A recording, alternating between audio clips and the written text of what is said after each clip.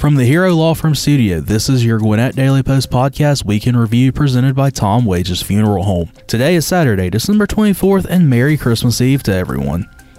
I'm Matt Golden, and here are this week's top stories.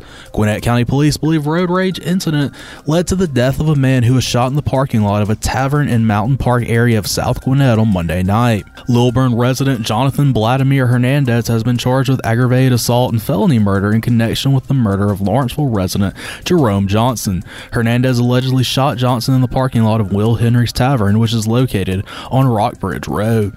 Police were called to Will Henry's Tavern at about 7 p.m. Monday. Officers found Johnson suffering from the apparent gunshot wound. Johnson later died. The city of Norcross recently announced its Norcross Works website has been relaunched. According to the city, Norcross Works is a user-friendly website whereby employers can post and advertise openings at no cost. All a business has to do is complete a simple form, which will be reviewed and posted by the Economic Development Department. Likewise, job seekers can also access job postings and apply.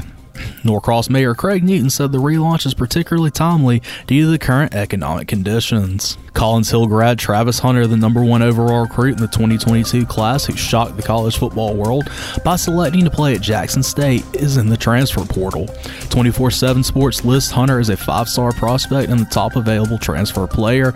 There is wide speculation that he will join Deion Sanders, who recruited him to Jackson State at Colorado, but On3 has reported that Georgia, Miami, and Southern Cal could be making a play for him. Deion Sanders, who was hired to coach the Colorado Buffaloes on December 3rd, said in an Instagram chat last week that he expected Hunter would join him real soon in Colorado. At the time, he also said his son, Jackson State starting quarterback Shedeur Sanders, would follow him as well. The 6'1" Hunter was the first 5-star high school prospect to sign with an FCS program since ESPN began college football rankings in 2006. Thanks for listening to this week's Gwinnett Daily Post Podcast Weekend Review. This podcast is a production of PG Ad Group. You can add us to your Alexa Flash Briefing or your Google Home Briefing, and be sure to like, follow, and subscribe wherever you get your podcast.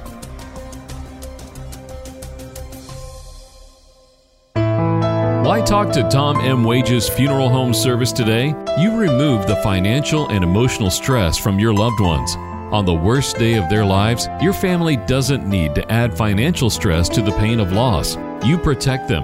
A pre-funded, pre-arranged funeral allows your family to grieve and mourn without the worry of how to pay. Plus, the peace of mind you have knowing everything is taken care of is priceless.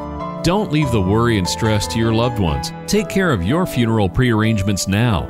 Let the family service professionals at Tom M. Wages in Snellville or Lawrenceville help you. Call Tom M. Wages today at 770-979-3200. or email jim@wagesfuneralhome.com.